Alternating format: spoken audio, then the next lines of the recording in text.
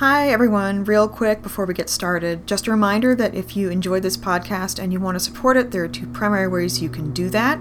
First, spread the word. Reblogs and recs on Tumblr, Twitter, wherever are hugely appreciated because I love doing this for people and more people equals more love. Second, go either to my Patreon or Keep Singing's website, both of which are linked at the top of my blog at dynamicsymmetry.tumblr.com, and consider tossing a buck or two in my hat. It helps me deal with small incidental expenses associated with this, and also it's just a nice thing to do if you can. Thanks.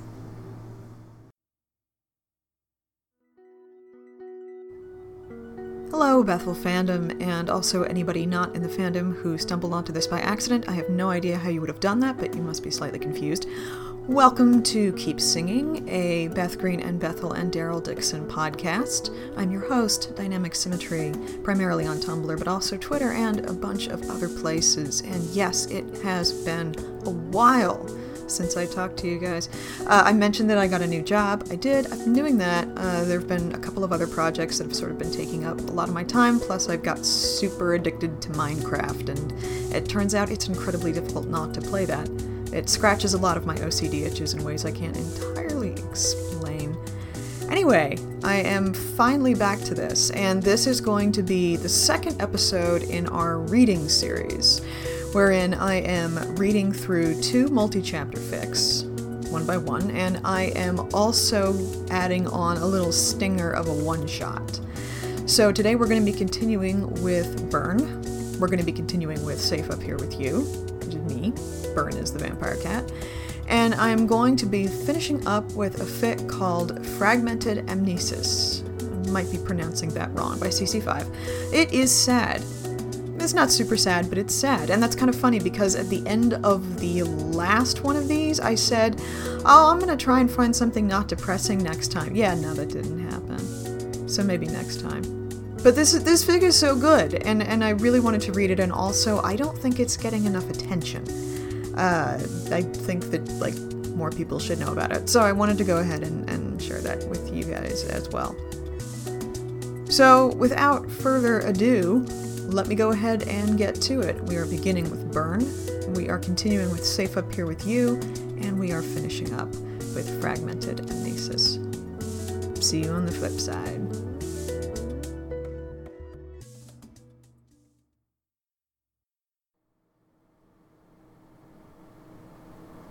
Burn by the Vampire Cat.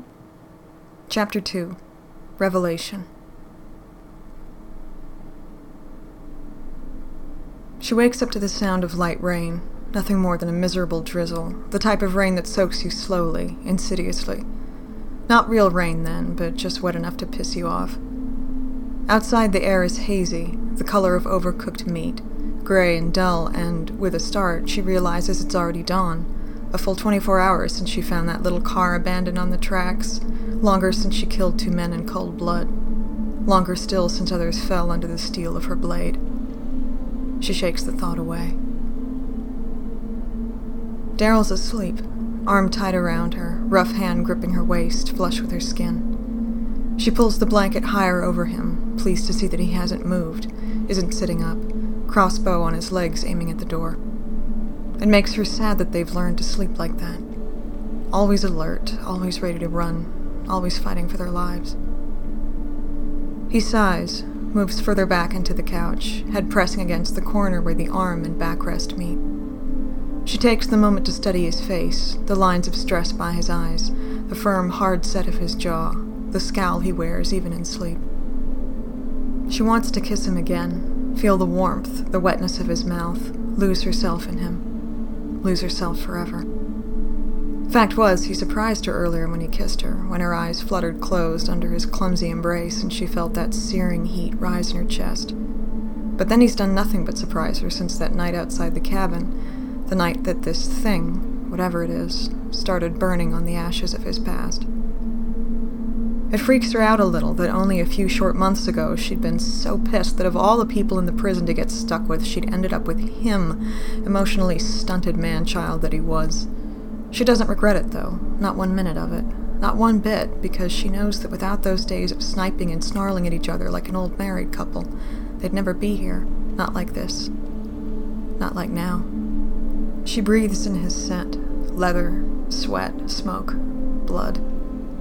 They'll never get the stench of death out of their clothes, their heads, their lives. She doubts they even really smell most of the decay anymore. It's become part of the air, part of the world. It's the one constant in this thing they call existence. He moves against her, says something unintelligible, a rough groan, hand tightening on her, arm heavy, and she allows herself a moment to relish this, to revel in his warmth, his closeness. She rests her head against him, his beating heart, his gentle breathing.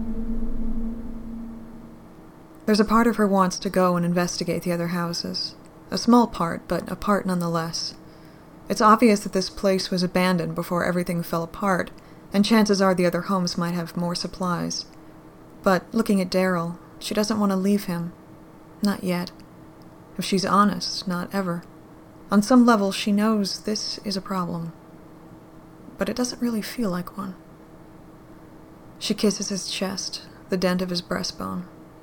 He sighs against her, another garbled sound from his throat. She hopes the rest of his sleep has been more peaceful than this, more peaceful than hers. She doubts it, though. His sleep isn't often tranquil. They spent long enough together before for her to figure that out. He'd toss and turn, sometimes moan, often getting up before her watch was done and taking over, telling her, harshly, to get some shut-eye, leave him be, go dream about boys or sing or some shit. Writing that stupid-ass journal of hers. Initially she'd gone, happy to be away from the world and its horrors, happy to be away from him and his bad-tempered growls, his cruel sneers. But then everything changed. You don't get to treat me like crap just 'cause you're afraid. Well, nearly everything. Except the way he slept. Still fidgety, still distressed. When they'd found the funeral home, he'd been slightly better. Only slightly, while he tried to stay awake, sitting on a froofy white satin chair after gallantly telling her to take the bed.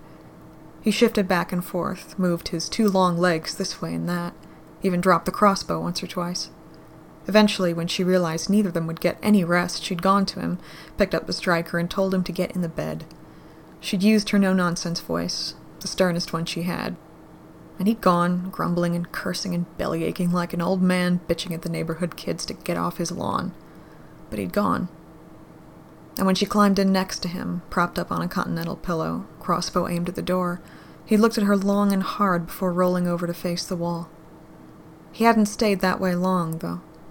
A few minutes, and he was facing her again, reaching across the mattress to link his hand with hers. Didn't look at her as he did it, as he pulled her fingers into his, stayed focused on where their skin touched.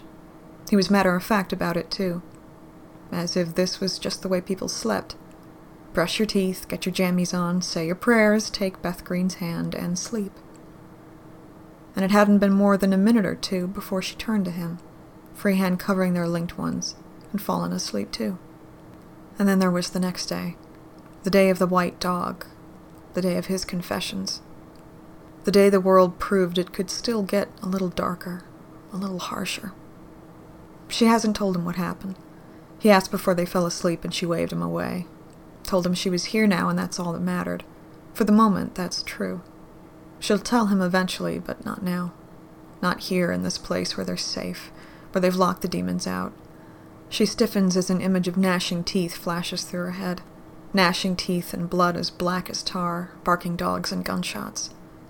The panic starts to rise, a dark wave that starts in her belly and threatens to choke her from the inside out. Like it has done every night, every single goddamn night since she lost him. She gasps, squeezes her eyes shut, and presses herself to him, fingers hard on his hip. His hand moves to cup her head to his chest, holding her while she trembles, while she bites her lip to stop from sobbing until the panic ebbs, and she can breathe properly, until her muscles stop buzzing and her body goes slack. She's not sure how much he's aware of, probably not much. His breathing is regular, eyes closed, but either way she's grateful. Grateful for his closeness, his decency. She waits until she can't feel it, can't feel the sting of the past few weeks, can't hear the screams, the sound of flesh being ripped apart, bones breaking. Waits until all she can hear is the sounds he makes, steady breaths, beating heart, the slight hitch in his throat. When she's calm again, for now at least, she knows it won't be for long, it never is, She moves her head back to the armrest. He is asleep, oblivious to the little panic attack she's just had, oblivious to the world. One thing at a time, Beth, she tells herself. One thing at a time, and you'll make it. You'll get through it if you focus on one thing, the thing you need to take the next step. It's when you start thinking too far ahead, when you let the complications overwhelm you, that it all goes to shit, that it all falls apart. Focus on what you need next. It worked for you before. Be logical. Be practical. Be bold. Thirsty, she disentangles herself from him and slips across the floor to his pack, digging through it until she finds a bottle of tepid water. It tastes old and stale, but they'll have more later when the ice cream tubs are full. If they find soap, there may even be enough for a bath, or at least a wipe down. The idea of being clean is as enticing as it is foreign. She goes to the window and looks out into the haze, the fog. There's a walker inside the gate, one they must have missed when they arrived. It's only one, though, nothing to worry about. They can get rid of it later. Easy, simple, straightforward. One thing at a time. Across the street, there's empty fields and weak wire fences. Abandoned farmland, now dealing with the encroaching urban sprawl. She shakes her head. No, actually, that's wrong. Urban sprawl is a thing of the past, dying along with most of the people on the planet. The next step is for nature to reclaim the cities. She finds the thought oddly comforting. Maybe Mother Nature will find a way of removing the blight of walkers from her pretty face. Then again, maybe not. Her legs cramp as she shifts to sit on the windowsill. Sore from running, from driving, from sharing a bed that isn't even a bed.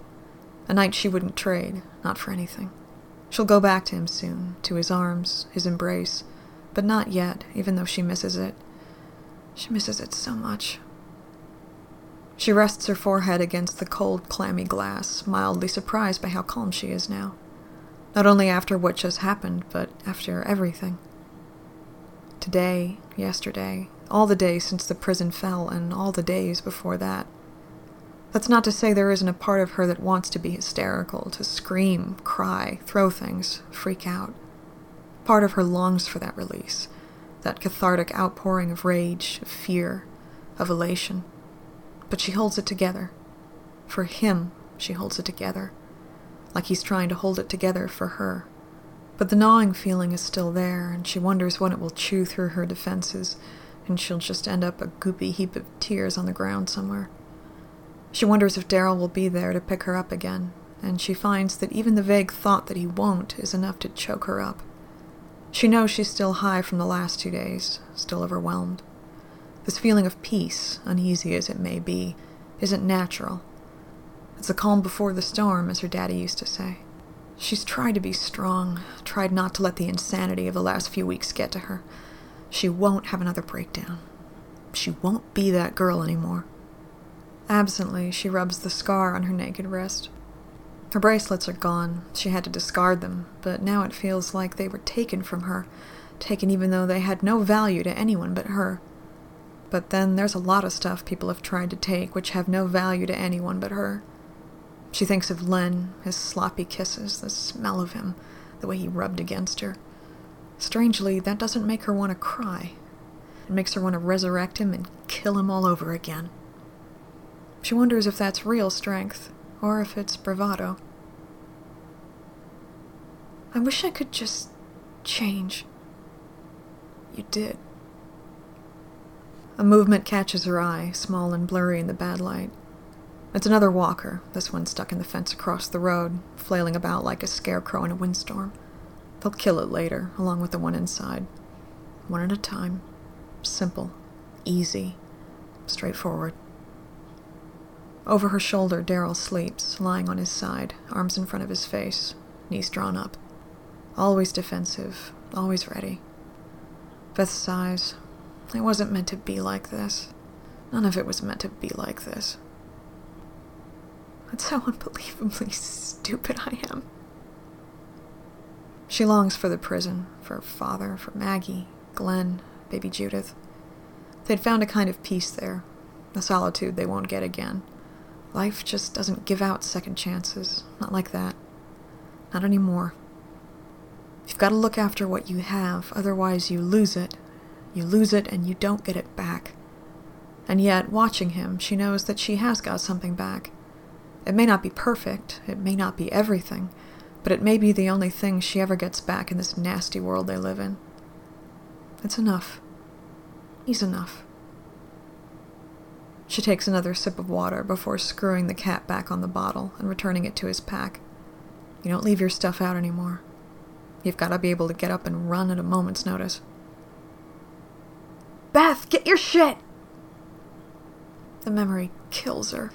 How eager he was to rush into the lion's den. How automatic it was for him to want to sacrifice himself. Did he love her then, she wonders? Did he love her when he saved her? Did he love her when he risked everything for her? Or was that something he'd have done for anyone? For everyone? She doesn't know. She wants to believe it was her, but she doesn't want to lose who he is. The determination, the dedication, the devotion that makes Daryl Dixon Daryl Dixon. She wonders if he knows he loves her, if he understands what she hears when they speak, if he knows what he is actually saying to her. She thinks he does, even if he doesn't have the words. The question is, does she have the words? Is there any use for words of love in this new world? She thinks of Glenn and Maggie and decides there is. There has to be. He shifts under the blanket and she knows he'll wake soon. She wants to be there when he does. She wants to be there for him for as long as this evil world allows them to live. This man, this crazy, broken, beautiful, ridiculous, frightening, fucked up man. Thing was, once you got through all the bullshit, the anger, the self-loathing, he was remarkably easy to love. Easy to love. She rolls that phrase over in her head. Is that what he was? What she is? She doesn't know. She's never loved before. Maybe he hasn't either. When she was younger and boys were just starting to register on the Beth Green radar, the pretty little southern belle with the voice of an angel, she thought that falling in love would be like an earthquake or a tornado. She longed for the day that she'd feel the earth move, rock her world, change the course of her existence. Well, that last part is right at least. The world has changed, but that has nothing to do with being in love.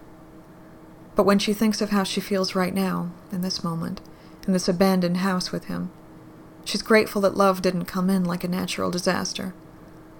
Loving him is soothing, even if nothing else about him is. Beth? His voice is raw, low. She turns to look at the couch. He's frowning, confused, spooked. Yeah, I'm here, she says, going back to his side and sitting in the curve of his body. Okay? He asks. Yeah, just thirsty, she says. How's your arm? He grimaces and rolls onto his back. Feels like it's been hit with a tire iron. She smiles and puts a hand on his shoulder. She's been trying not to think too much about the previous day, trying not to let the million possible scenarios of how everything could have gone down get to her too much. It's part of that irrational calm, that denial of the chewing panic. She'd given herself permission to cry earlier, when he held her like she was the only person left on earth, and that's done now. She won't be scared for the rest of her life. She won't let herself sink into despair, especially when, against all odds, they were together again. He's here, bruised, scarred, but he's here. She shivers. He opens the blanket. Come on. His voice is a little strained and she hesitates. Briefly, there's something in his eyes that looks like hurt. She doesn't understand it at first. It confuses her, throws her off. That quick frown, the hard line of his mouth. She knows that look. Is that what you think of me? And then she gets it. She gets him. She knows how he feels about her. He's been obvious, hasn't tried to hide it, but he's Daryl, and despite the fact that he sees things others don't, she knows that until the words are out of her mouth, he won't give himself permission to even imagine his feelings are reciprocated.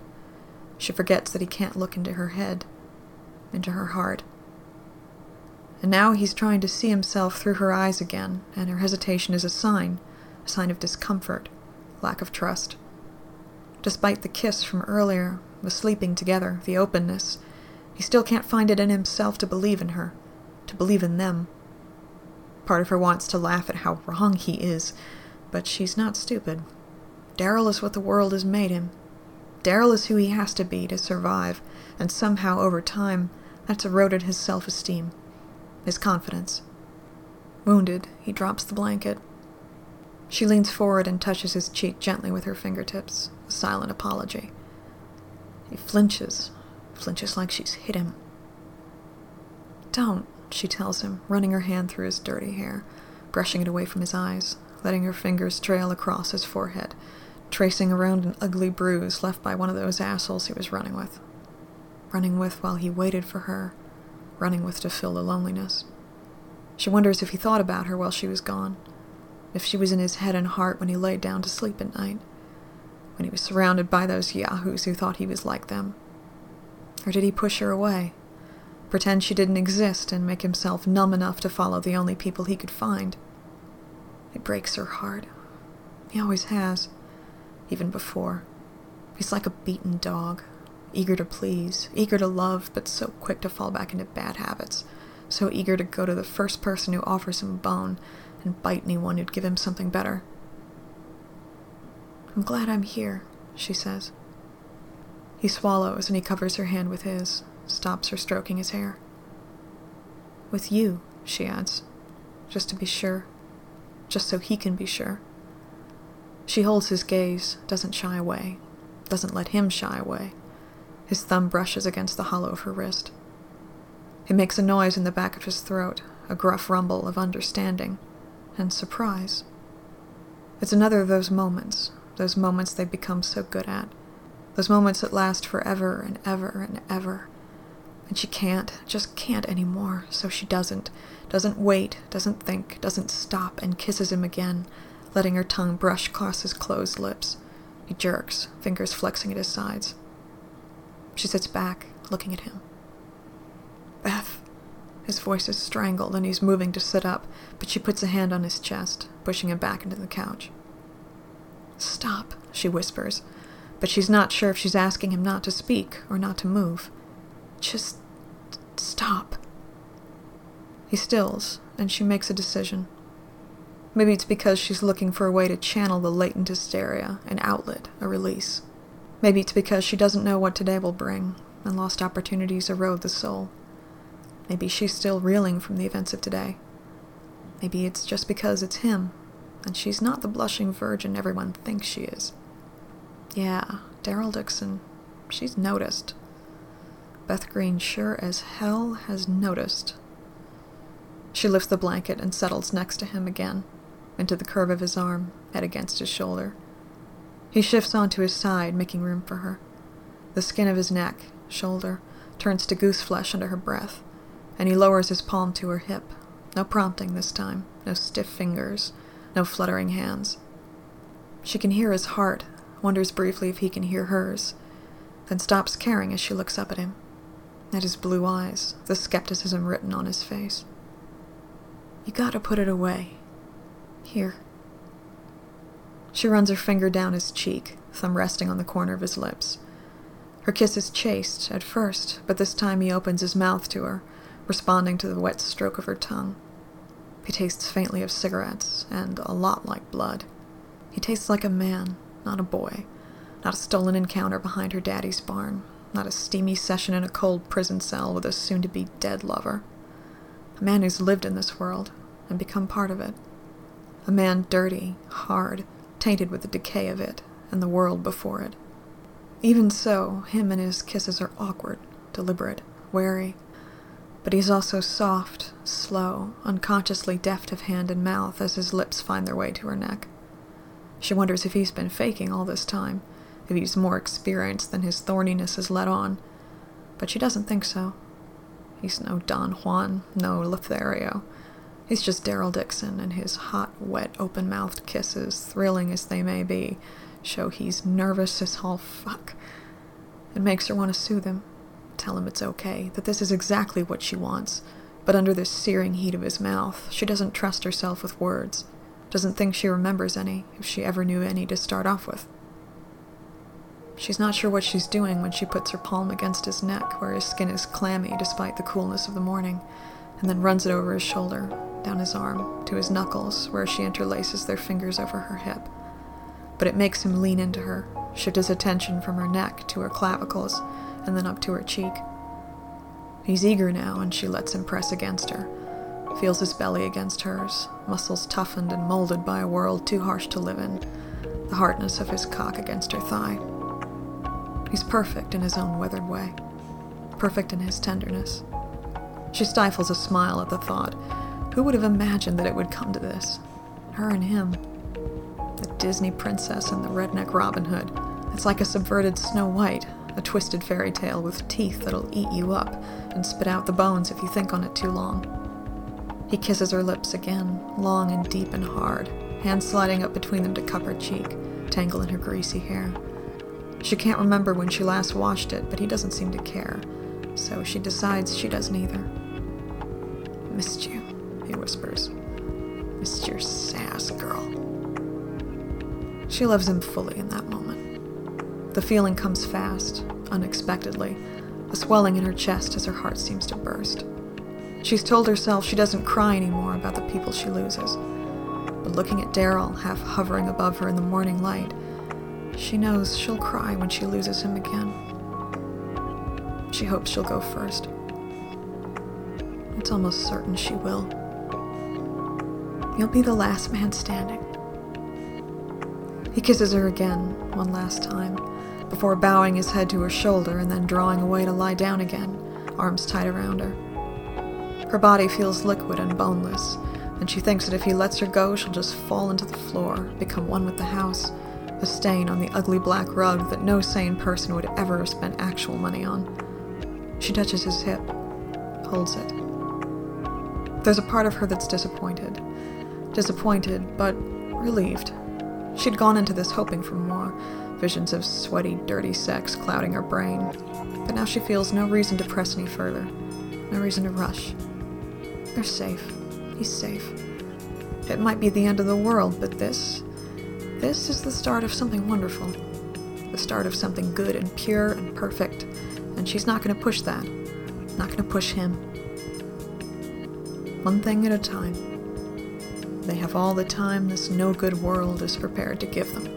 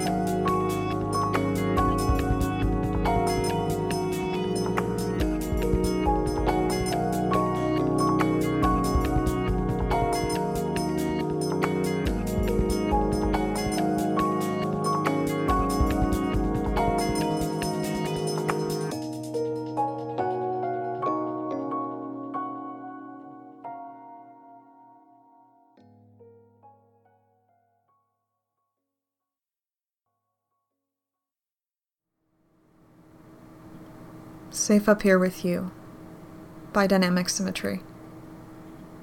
Chapter 2. This chapter will be long on the grass. He used to have nightmares like this, is another thing.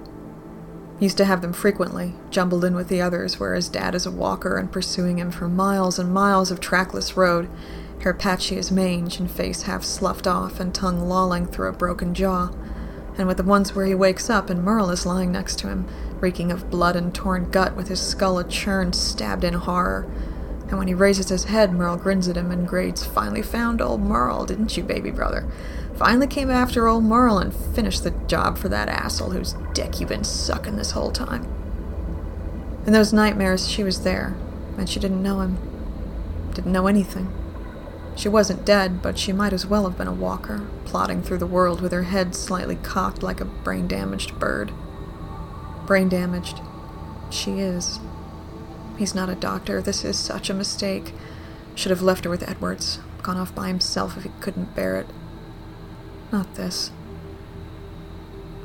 He goes to his mattress and pulls off his boots, shirt, and he lies on his side for a long time and looks at her as the rise and fall of her body slows and deepens into sleep.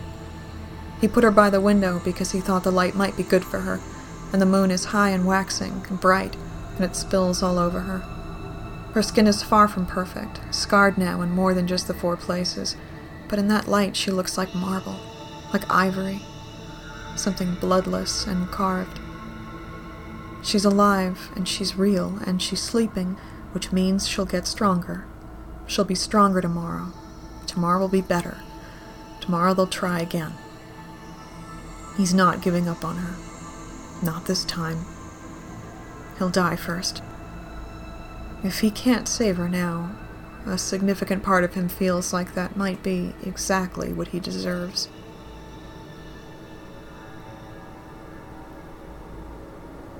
He put her by the light, but she's not the only one getting it. The place has a southeastern exposure, and the sun floods into the room as soon as it crests the horizon, drowning everything. It slams against his closed eyelids and wrenches them open, only to shove them closed again when screwdrivers stab into his retinas. He winces and rolls away, and wishes he had either put the 2 of them elsewhere or invested in some kind of blinds. Except no, not here. Not this window.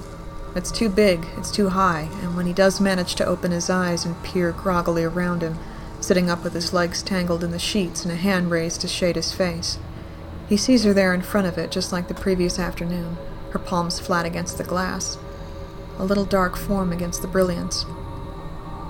The deck wraps around, but here there's nothing but a sheer drop, and he has a sudden, horrifically vivid fantasy of her backing up and stancing like an Olympic sprinter, launching herself forward and arcing gracefully through the glass and out into the morning in a beautiful cloud of glittering shards.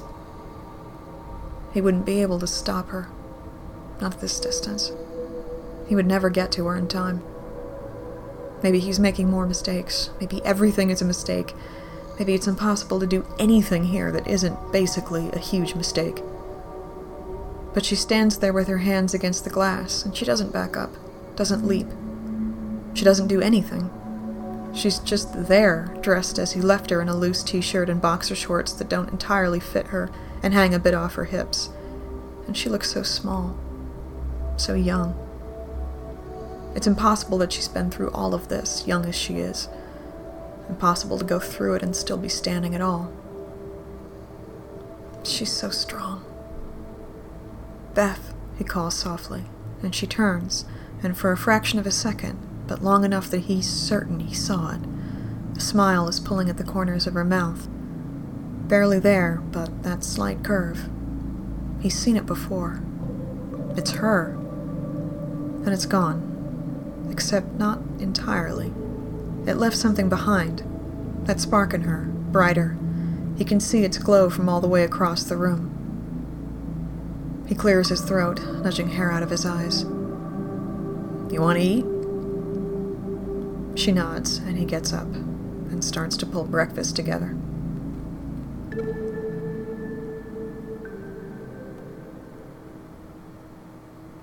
Once again, she eats in that mindless, mechanical way, but once again she is eating, and she's doing it without arguing or fighting him, and she's doing it all by herself. He watches her, but he tries to be less obtrusive about it, even though he's still pretty sure she wouldn't, and doesn't, care. He has to talk to her. He sucks at talking, and that includes talking to her.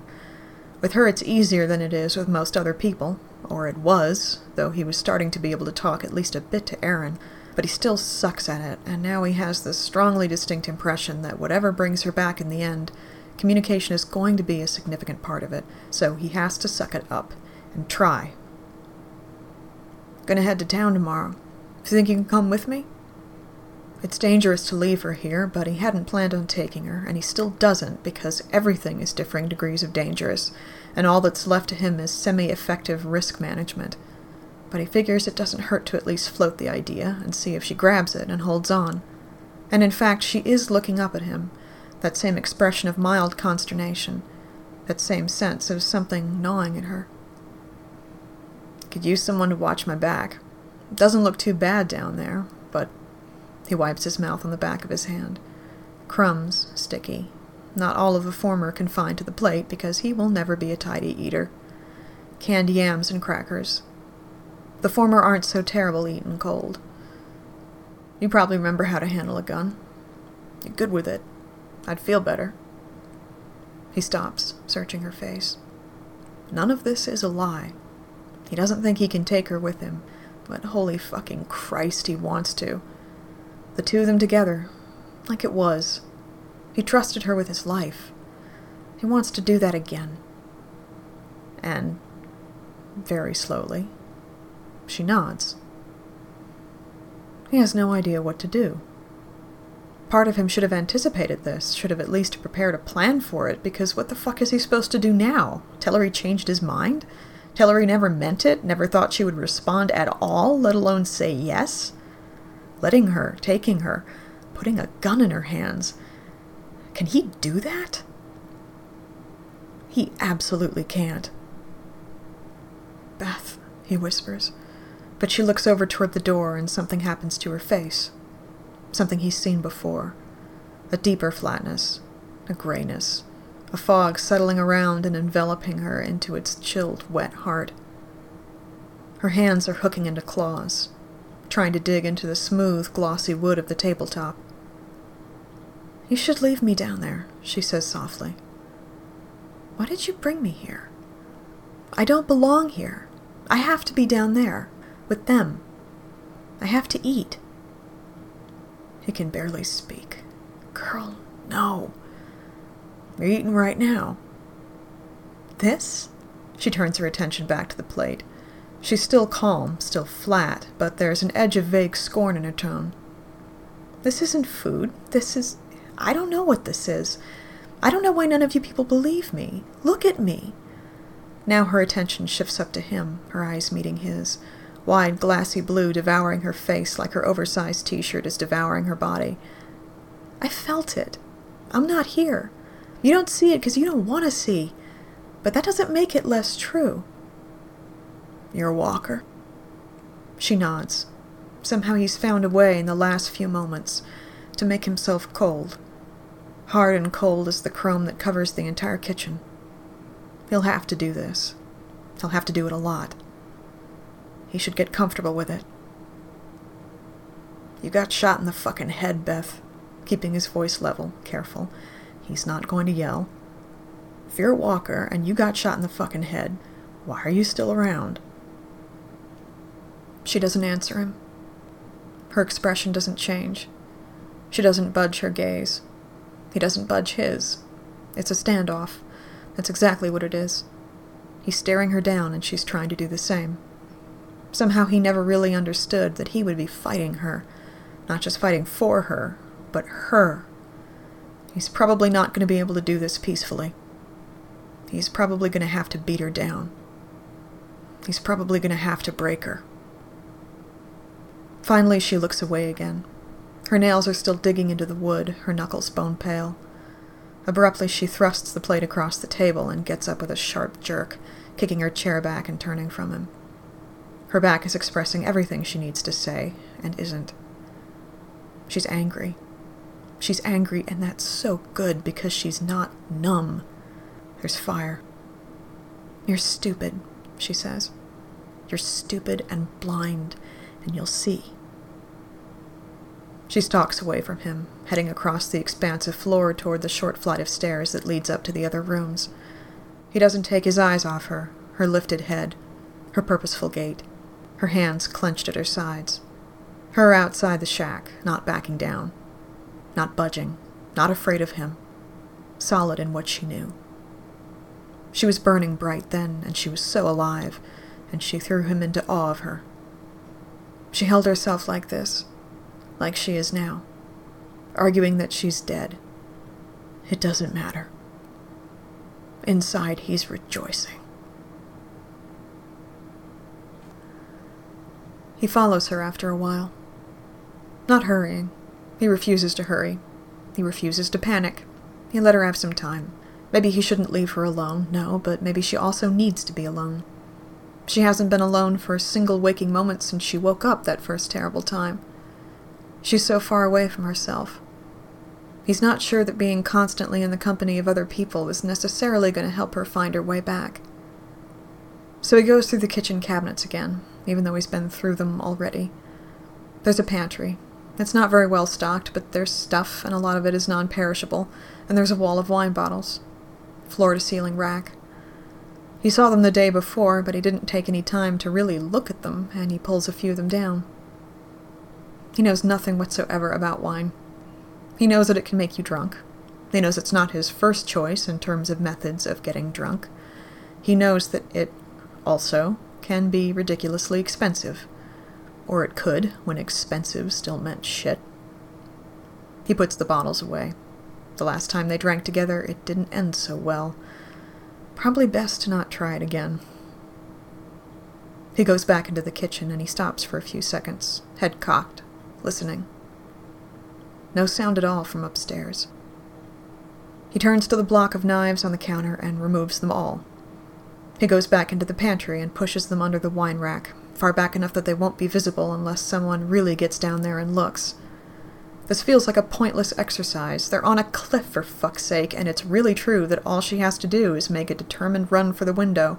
And even if she doesn't do that, there are probably any number of other ways to hurt herself in here. And Christ, he's seen for himself that all she needs are her own fingernails. But he does it anyway. He's not a shrink. He's never been to a shrink. He has no desire whatsoever to go to a shrink, if one were even available. But he recognizes this as a coping mechanism. An attempt to exert control over an environment and a situation where he really has almost no control at all. He goes out to the bike and he gets the other pack. He considers it for a moment, standing in the echoing foyer, then takes it to the pantry and stuffs it at the far end of the wine rack from the door, in the gap between it and the back wall. It's not very accessible, and if he needs it in a hurry, which is kind of why he has it at all, it's going to be a problem. But he can't have it out there. He just can't. What it means. What it's for. He can't. So he finishes this, and he goes back out to the main room, and he pulls his bed into some kind of order, does the same for hers. For fuck's sweet sake, he's never made a bed in his life. And he goes to the stairs, and after another few seconds of listening, he goes up. The bedrooms and the 2 bathrooms here make up the other half of the house, all spacious, all the same kind of cold and angular and distant. All high ceilings, big windows, very sparse decoration. She's not in the first bedroom he enters. Naked box spring, more hardwood, walk-in closet standing open with not much in it, but a couple of plastic sheath suits that don't look like they've been touched since before the turn, and a bunch of unlabeled boxes he doesn't care to rifle through. The second one is almost identical, except for a very large and deeply strange painting over the bed frame, a long streak of black on a white background, haloed in splatters. The center of it looks like a spilled pool of something. When he first saw it, he looked at it long enough to be sure he hated it, and he hates it now, and he gets out of there as fast as he can. She's in the 3rd bedroom. It's smaller. He didn't pull the mattress from it because it's at the very back of the house, and he didn't want to make the trip that far down the hallway if there were 2 others closer by. Somehow, though the windows are also smaller, it seems brighter, perhaps because the light doesn't have to travel so far to hit the walls and bounce around. The bed is a full rather than a queen. There's another abstract painting that looks like it might be by the same artist, except it's white and green, and he doesn't hate it nearly as much. There's another built-in bookcase with more hardbacks, though these are clearly far less about a display of, oh, I am so fucking cultured as well as extremely rich, and she's sitting on the floor in front of it, her legs folded to the side, bent over something in her lap. He moves up behind her, quiet, but not stealthy. He wants her to know he's there, if she can know. She doesn't turn or look up, but there's a subtle shift in the angle of her head and the set of her shoulders that tells him she's almost definitely aware of him. He drops into a crouch and shifts a little beside her. "What you got?" Slowly, she swings her head around and focuses on him. The light catches her face, and he sees, like the first time, the cruel scars slashed across her cheek and brow, and the tiny star crater up by her hairline, and the healing scabs on her cheek where she clawed her skin open, another scab at the corner of her bottom lip where she bit herself to taste the blood.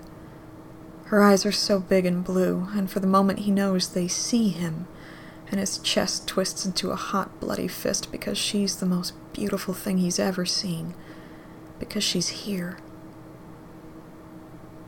He rips his gaze away from her and drops it down to what she's holding in her lap. It's a book, clearly old, pages in good condition but gently yellowed and the cloth edges of the cover slightly frayed, and he can't make out the actual text, but he can see the title in the top left-hand corner of the page. The Secret Garden. You ever read it before? He never has. He knows it exists, but he knows nothing about it other than the fact that presumably there's a garden in it, and he's never so much as touched a copy. She nods. Her attention is still fixed on him, and he's pleading her silently and wildly to keep it there. When you were a kid? She nods. You like it? He's flailing. He has to say something to her, but he's a roiling bag of panic. He thought it used to be hard to say things to her when it felt like there was a lot at stake, that he couldn't fuck up again and hurt her somehow. But now he doubts anything he could say could really hurt her in that way, and yet talking to her is next to impossible. She doesn't respond at all, not at first, and her eyes slide just a bit out of focus, and he's thinking he might have lost her again, when she speaks. Daddy read it to me. Okay, all right. Daddy, he can work with this. He lowers himself the rest of the way to the floor, sits next to her, angles himself so he's facing her. How old were you? I was... She frowns. Her eyes are distant again, but not because she's slipping out of the world. She's trying to remember. I was 8. 7 or 8. Mama, too. They took turns. They were taking turns getting me into bed. But Daddy did the voices, so I liked him best. And she punches him in the fucking jaw when she gives him a smile, small and warm and so sweet, and leans forward a bit, suddenly conspiratorial. I never told anyone. Didn't want Mama. Didn't want to hurt her feelings. I didn't have favorites. Didn't do that. But I did. With that. She looks down at the book again. Daddy did the voices, she repeats, and it's so soft that he knows she's not talking to him anymore. This is something. This is a sacred moment. This is the opening of a door, wider and clearer than any since he first set eyes on her after Grady, and he has to walk up to it, and if he's very, very careful, he might be allowed to walk through. He reaches up and lays a hand on her shoulder, light as he can, and he feels the bones under her shirt, so delicate even if she was never fragile, and a minute shiver rolls through her, but she doesn't flinch. She doesn't pull away. Can you read me something? He nods down at the pages. Anything from that part. I never read it, just read me a bit of it. Can you do that? Please. She shakes her head, but he doesn't think she's actually refusing him. The way she's hunched herself, the way she's not quite meeting his eyes, it feels so much more like she's simply uncertain, uncomfortable, and he hates making her uncomfortable. He needs to get used to it, and he needs to do so immediately. Beth, can you? Something in him tenses. Once again, this feels strangely like tweaking some unseen and undefined line. For me? She rolls her shoulder beneath his hand, purses her lips, reaches up and pushes a few strands of hair back from her face, and the movements are so quintessentially Beth that for a few seconds he can't breathe. She reads. One of the strange things about living in the world is that it is only now and then one is quite sure one is going to live forever and ever and ever. One knows it sometimes when one gets up at the tender solemn dawn time and goes out and stands out and throws one's head far back and looks up and watches the pale sky slowly changing and flushing and marvelous unknown things happening, until the east almost makes one cry out, and one's heart stands still at the strange, unchanging majesty of the rising of the sun, which has been happening every morning for thousands and thousands and thousands of years. One knows it then, for a moment or so. She pulls in a soft breath. And one knows it sometimes when one stands by oneself in a wood at sunset, and the mysterious deep gold stillness slanting through and under the branches seems to be saying slowly again and again something one cannot quite hear, however much one tries. Then sometimes the immense quiet of the dark blue at night, with the millions of stars waiting and watching, makes one sure, and sometimes the sound of far-off music makes it true, and sometimes a look in someone's eyes. She falls silent and merely sits, motionless, staring down at the book. And he has no fucking idea now, and never will, even if he really does live forever and ever and ever, what to possibly ever say. And she looks up at him, puzzled. That same puzzlement, that same confusion. Where's Daddy? Another punch in the jaw, this one he doesn't see coming and really should have, because no one gets to have anything good, and inside he reels back, and before he can recover, she's pushing on. Daddy should be here. Daddy's dead. The governor... Suddenly her lip trembles, and her eyes are bright, too bright, and his entire body is numb from the neck down. I should be with Daddy. He should be here. Did something happen? He always said he would be. We would all be together. In heaven. Daryl, he did. And Mama and Sean. Where are they? Talk, you useless fucking piece of shit. Say anything. They ain't here. He's dropped his hand away from her shoulder, but he touches her again, wanting to do more and not sure if he should or can, or how he should touch her even if he did, and he can't. Can't do what he really wants to do and pull her close, pull her against him. When he tried before, she fought to get away from him, and he's not sure he can bear that now. They're dead, Beth. You ain't dead. I am. The tears are running down her face, but she's gentle now, like she's the one comforting him, and she reaches up and brushes his hair aside and lays her warm little hand against his cheek. Small and soft, a child's hand. She was a child, a girl, and that was torn away from her, burned out of her, blown to hell, and then he ruined what was left, because he does. And she's too young for this monstrosity, but she's not a child anymore. She hasn't been one for so long. I am, she repeats, that terrible, relentless gentleness in her voice, in her face, in her eyes, in her hand. She strokes her thumb across his cheekbone. So are you. We all are. We're all dead. We have been for a long time. Look around. You think this is living? She shakes her head. We're all dead, Daryl. I know why Mama and Daddy and Sean aren't here. We're all dead. And this is hell. She doesn't speak for the rest of the day. He leaves her alone. They eat dinner in total silence. He doesn't try to talk to her. He's not sure he can deal with whatever she might say. She seems perfectly calm now, perfectly content in her blank kind of way, and he'll take that as enough. He doesn't make a fire. It's not as cold tonight, and they should probably go easy on the stacked wood. And anyway, he doesn't want to. Like she's a child, he gets her to change and wash her face and brush her teeth. And like she's a child, he puts her to bed again, tucks her in, sits with her for a few moments as her breathing slows. He doesn't touch her. The moon is up again and bright, and it bleeds all the color out of her.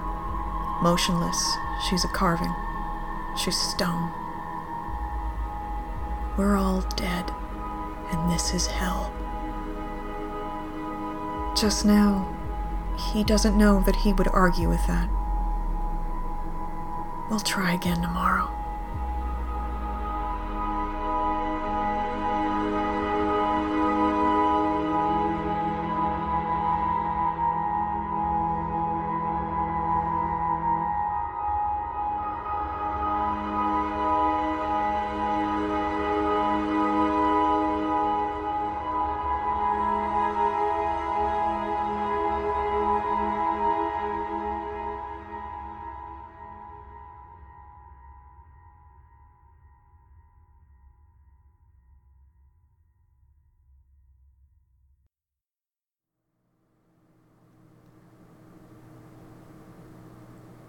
Fragmented Anamnesis by CC5.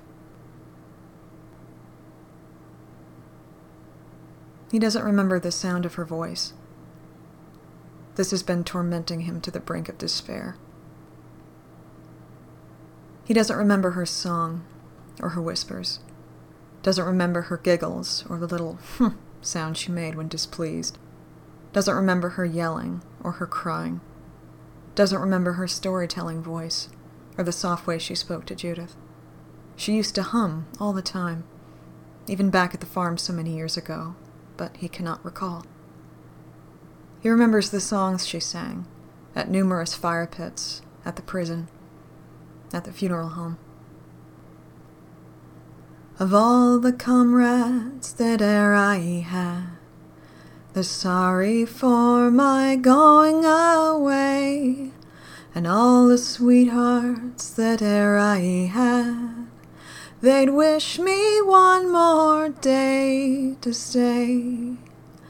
But since it falls unto my lot that I should rise and you should not, I'll gently rise and softly call, good night and joy be with you all. At times he tries to replay a melody, but in his memory it is not accompanied by her gentle tone. It sounds off, sounds so very wrong, hauntingly slowed down to the point he can't bring up the song again. He doesn't remember all her words. Some sentences come back to him, but they never seem truly right, except the one, "I'll be gone one day." Other conversations lost. Only left are half sentences, nonsensical and empty of any meaning. But he knows she did speak a lot about everything and nothing, to soothe and to entertain, and he wishes for more stories all the time. He remembers that there was a softness to her voice, always, a pleasantness in speech and song, even when he told her otherwise, even when he told her to stop making so much fucking noise all the fucking time, to shut up even, because he did. He took her voice for granted, and what wouldn't he give now to hear her say anything, if only a single word, one last time. He remembers her sitting at the piano, fingers gliding over the keys so gracefully, strong when they needed to be, and feather light a beat later. Remembers the way the candlelight made her hair shine in a dark orange that reminds him of the fire they'd set to the moonshine shack, and the blood that covered her hair much later on. The flickering light framing her head like a halo, which is such a ridiculous comparison, of course. She was no angel. He wouldn't dare to put her on that pedestal, but she was simply, genuinely good. The last truly good person in the world, perhaps. And that might not sound like much, but it gave him more hope and courage than anything else in this desolate world could. He doesn't remember how her pale skin felt under his fingertips when he taught her how to shoot his bow and corrected her stance. He doesn't remember the pointiness of her elbow when he reached for it to nudge her forward. He doesn't remember how her weight felt on his back, her arms slung around his neck during that serious piggyback ride. He remembers her hair tickling his face when he leaned close to see if her aim was good. He remembers her breath on his neck when she hugged him from behind, warm and enveloping him with calm even in the Georgia summer heat. He remembers her smell, the sweetness of her sweat and the bitterness of cold smoke from their nightly fires, the lingering smell of cherry blossom from her soap, mixed with the piney, earthy smell of nature around them, penetrating their pores. The smell of decay and coppery blood layered on top. She smelled of death as much as she did of life. He remembers the shape of her lips and the way her tendons curved along her neck, the daintiness of her wrists, the sway of her hips when she ran. But as much as he tries, truly and always tries, he does not quite remember her face. Only remembers her body in fragments, cannot picture her whole anymore. Were he to paint her, the canvas would show merely pieces of the puzzle that once came together as one unique human being. Something inside him shattered as well, and those fragments bury painfully into his flesh, never to be put together again. She's falling apart in his memory, every day a little bit more, little pieces going missing. He can still see her eyes when he closes his, and forces them shut in concentration, pressing his palms hard to his eyes until his head aches under the pressure.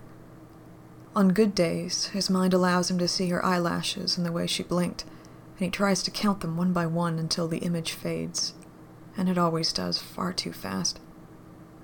And all the colors about her, they start to fade, and yes, he knows her eyes are blue, but what shade? How light or how dark? What type of yellow was her polo? What colors her bracelets? What shade of brown her boots? How pink her lips, and how blonde her hair? So she keeps falling apart in his memory, into tinier pieces every day, pieces that turn into a gray monochrome. She's fading away from his mind, sneaking her way into the nothingness, and he should remember, for he remembers everything else so vividly. He can describe in great detail the first time he killed a rabbit, skinned it, cooked and ate it. After so many years, he still knows every tiny part, the softness of the fur, the warmth of the blood, the exact shape of its little dead eyes, the sound of the burning flesh over the scorching fire, the taste of the charred meat. Her death, unlike the rabbit's, he does not fully remember. This part of her life is a fragmented flash of images that are devoid of all color except the red of her blood sprayed over the hallway and over his face. Warm droplets with a metallic tang like acid on his skin. His nightmares are now abstract, grotesque, but almost always he wakes up with the smell of gunpowder in his nose. Knowing he killed the cop lady doesn't lessen the pain. By now Noah is dead as well. Beth's death, as such, was in vain. So there is pain. There is an ache, a dullness, the all-encompassing gaping hole she left behind after carefully entangling herself into his life. There is despair and anguish.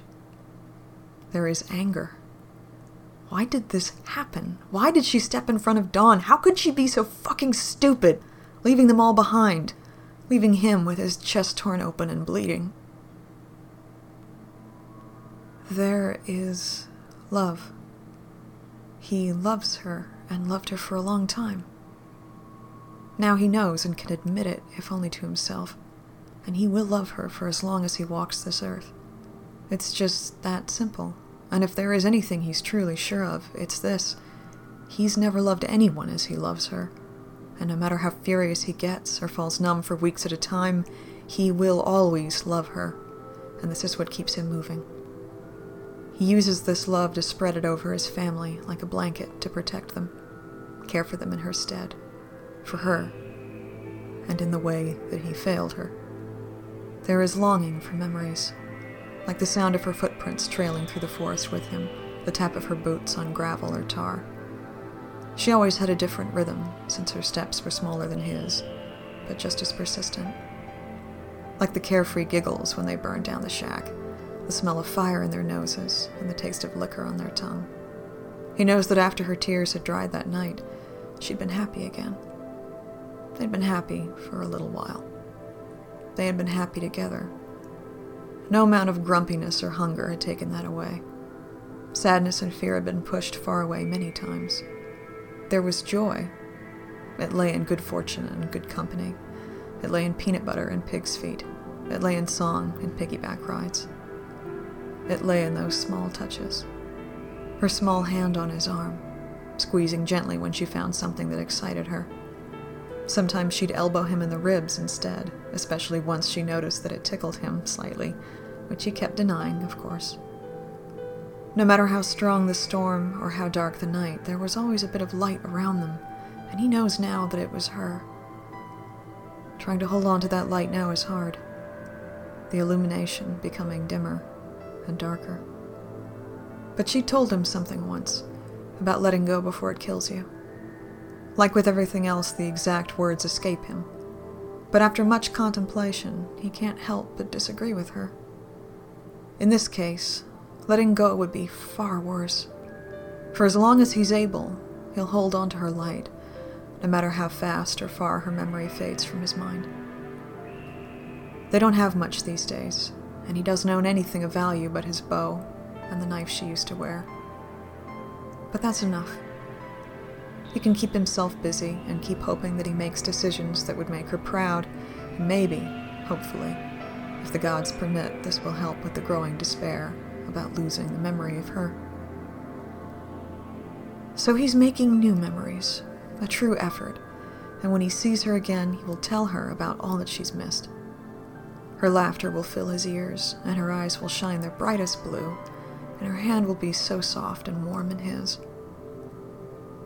And then all those lost memories, those fragmented pieces, will set themselves together again, and it will be all right. He just has to hang on. One day at a time for her, everything for her now. He knows he's living on borrowed time, but he'll make the best of it. Maybe the fragments tearing him bloody from the inside will also fall back together again. Maybe he will find peace in his own end, whenever it may come.